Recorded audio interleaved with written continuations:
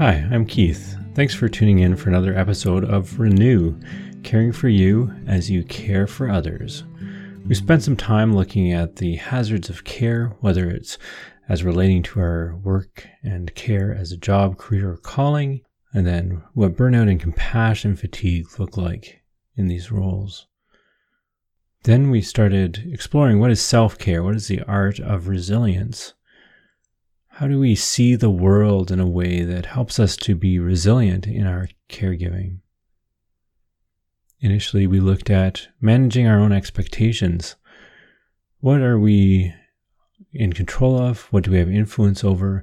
And then what's that sphere of concern that we maybe can't make a lot of difference, but continues to impact us in difficult ways? Today, we're going to look at finding thanks.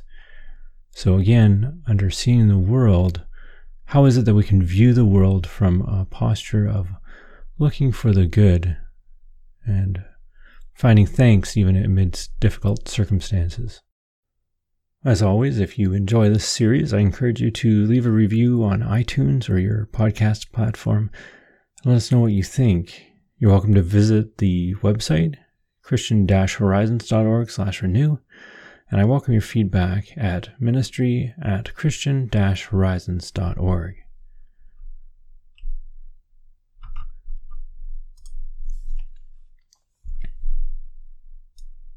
I want to share a quote with you that I think helps to frame our episode today quite well.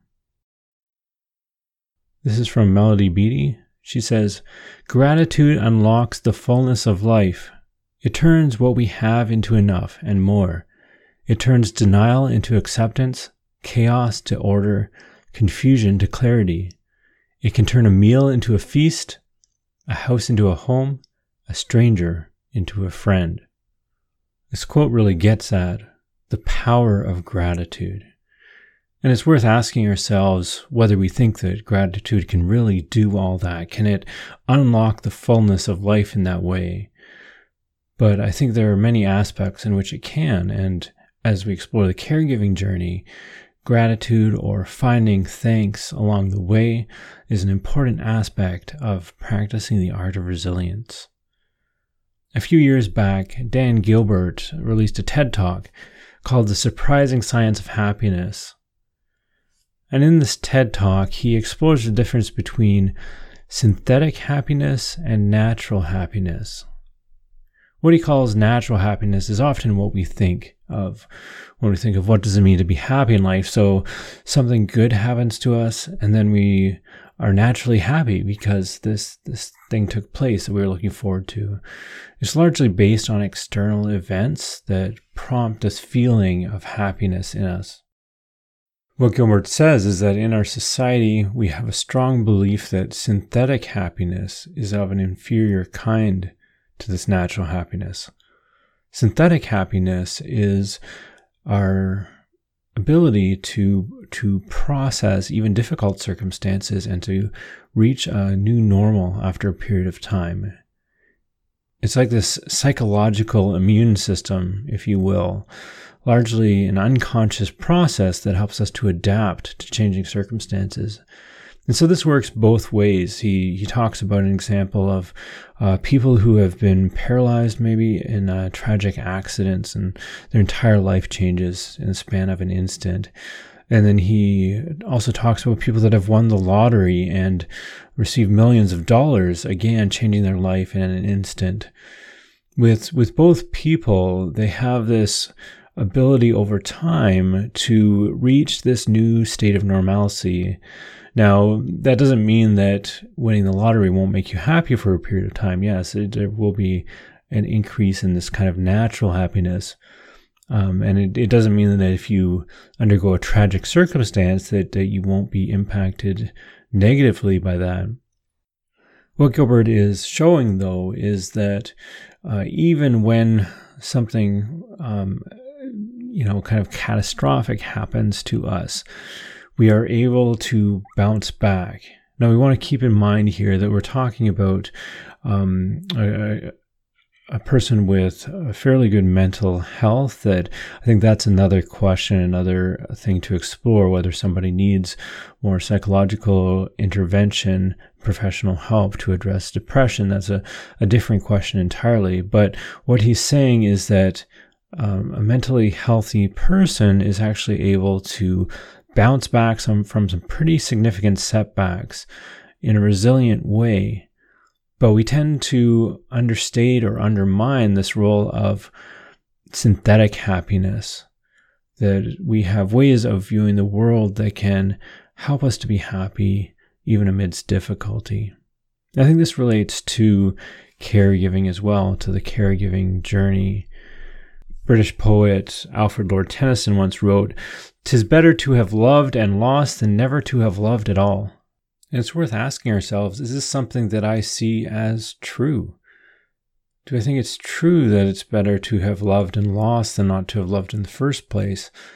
This relates to care as well. Is it better to have cared and to invested ourselves in the lives of others than to not have cared in the first place, if it means this path that is also riddled with compassion fatigue and setbacks and difficulties along the way?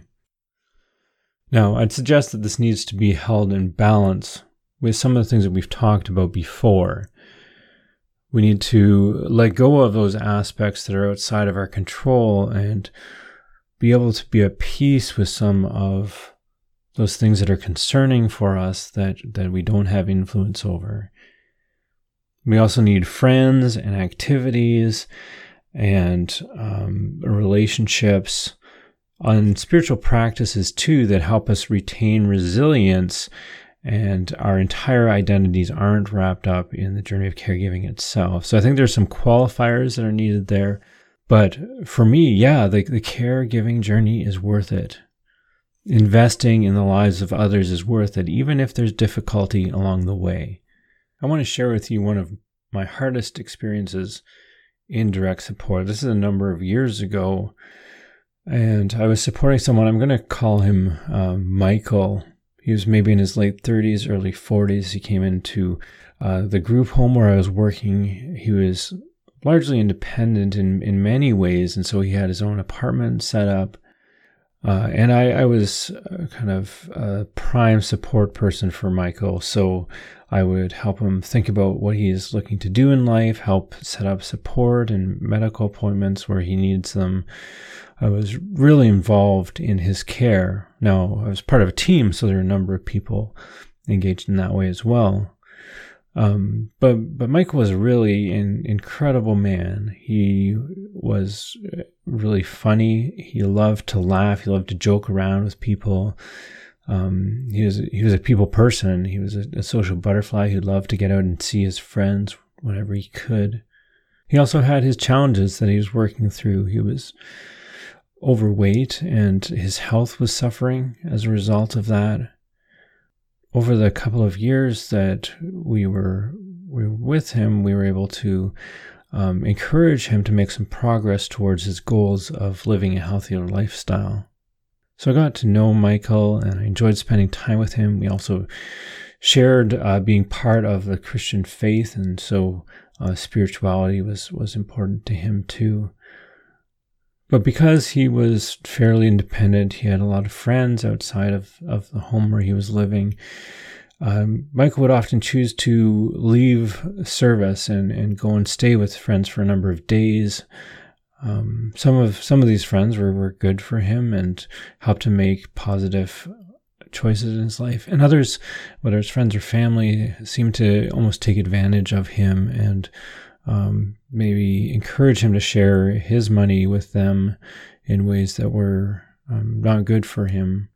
So on a regular basis, he would leave service and he would go out. And one of the challenges with that is that there are many people still waiting or looking for supported housing in the province of Ontario, where I am.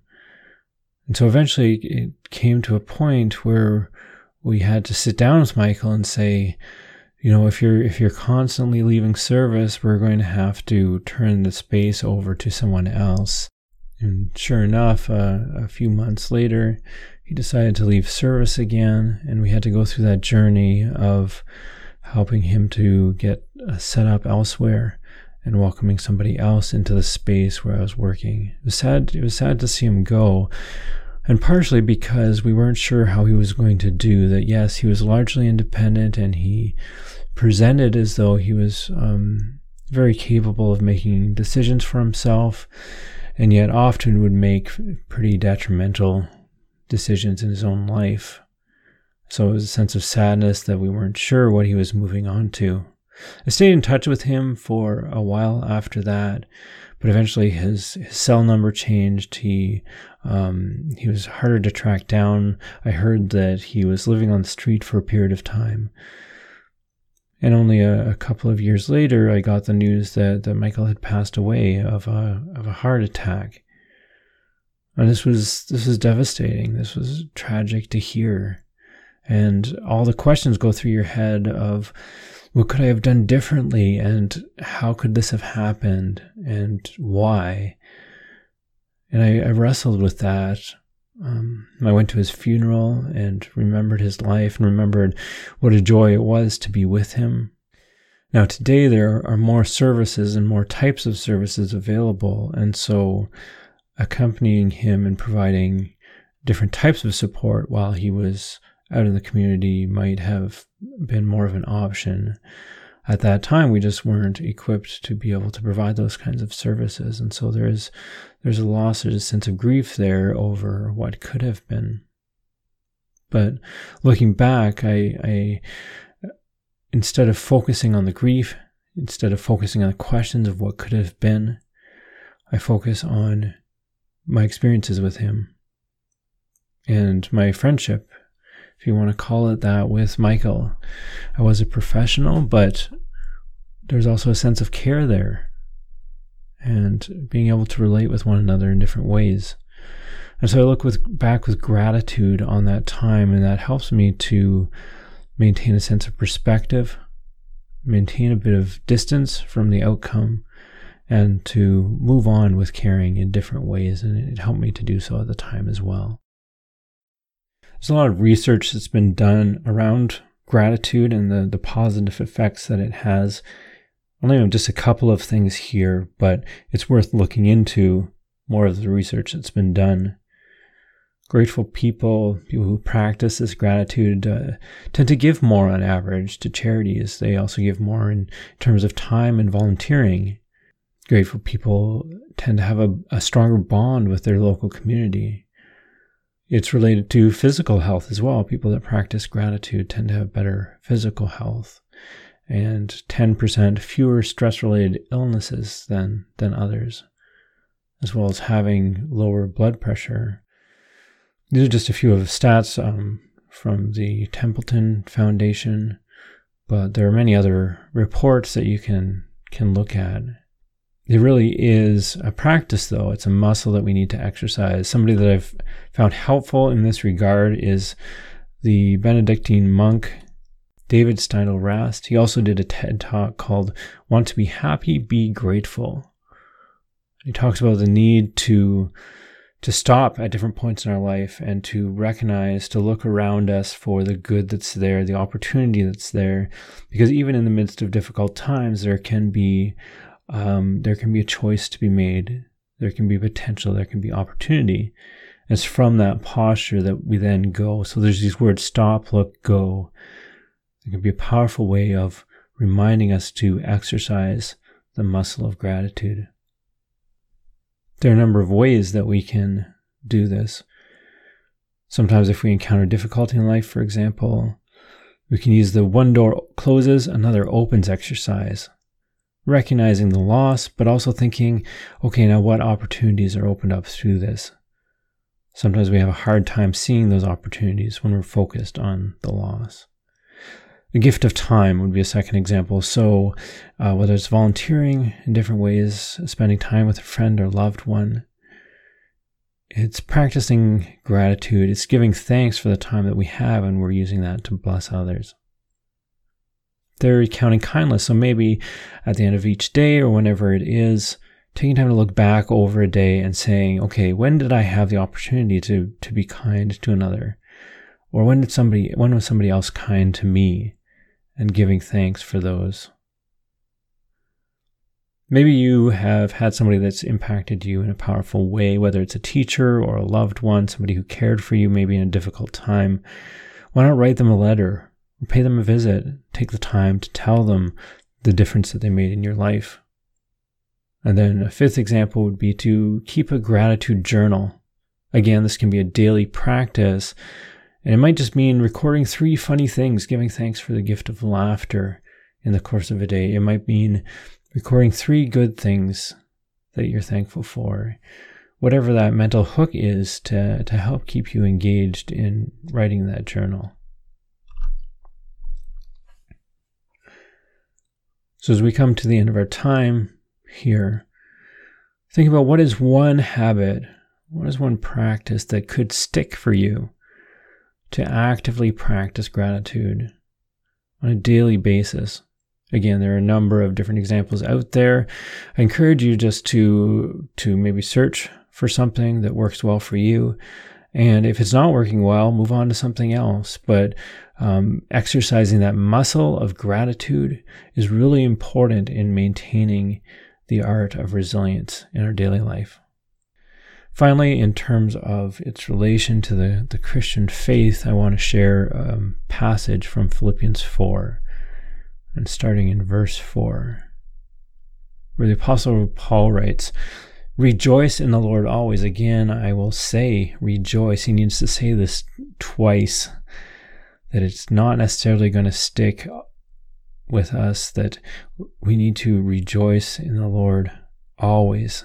Finding that joy can be difficult at times. And then moving on to verse 6, do not be anxious about anything. Again, it's a tough ask. Do not be anxious about anything, but in everything by prayer and supplication, with thanksgiving, let your requests be made known to God. So in everything, practicing and finding thanks, even in the difficulty. And he says, and the peace of God, which surpasses all understanding, will guard your hearts and your minds in Christ Jesus. That's my prayer for you today. Take good care.